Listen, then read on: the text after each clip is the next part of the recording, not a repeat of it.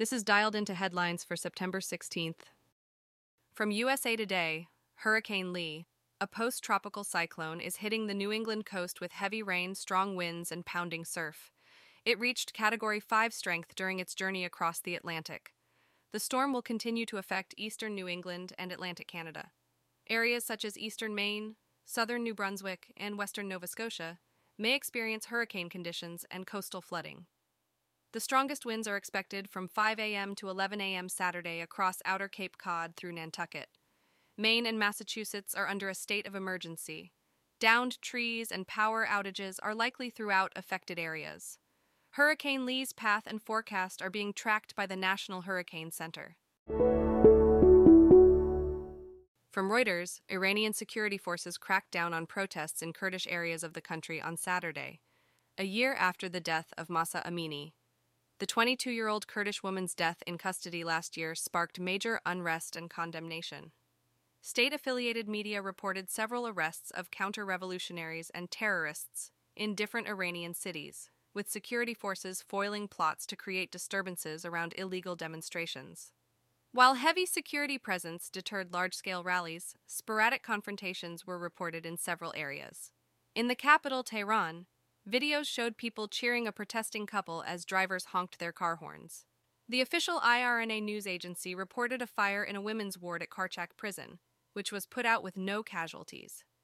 The Kurdistan Human Rights Network reported that special forces entered the ward, beat up women, and fired pellet bullets.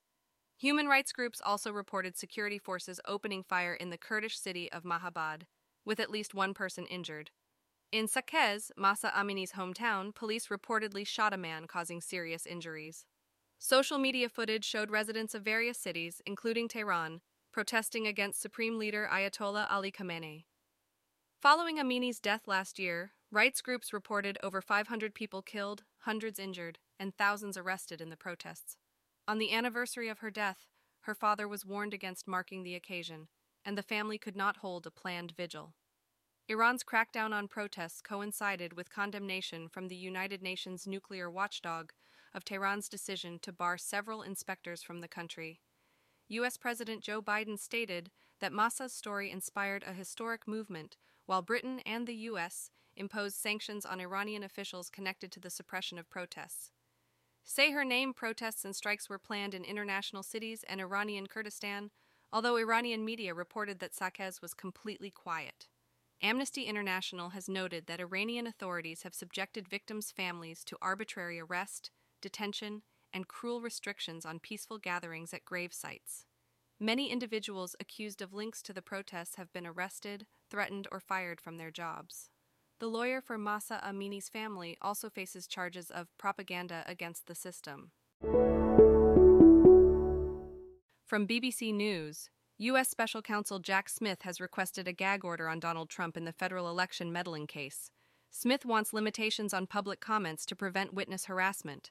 Trump retaliated on social media, accusing Smith of misconduct. The request was unsealed by District Court Judge Tanya Chutkan, along with other older court documents from the case.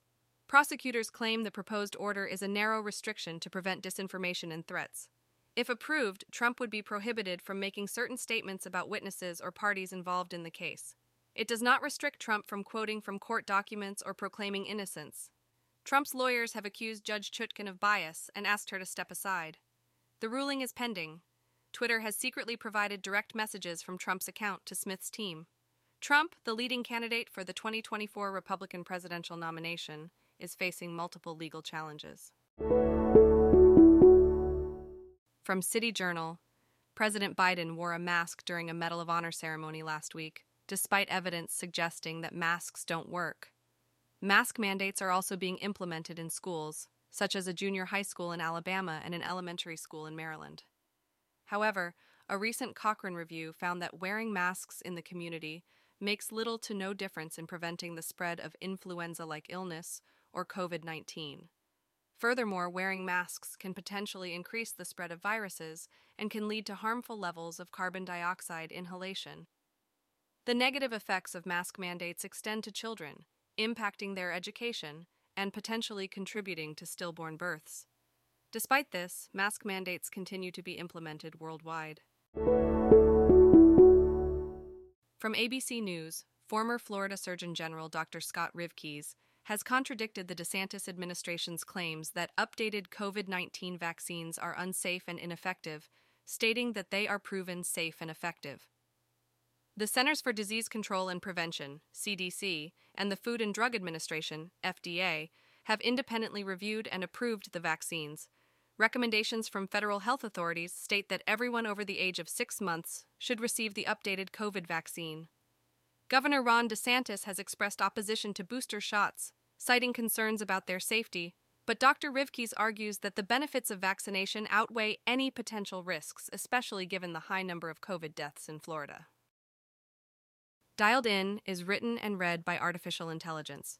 You can find out more at dialedin.today. Soon, we'll have CTA to provide feedback at dialedin.today/feedback and ask for new topics at dialedin.today/topics. Those don't exist yet, though.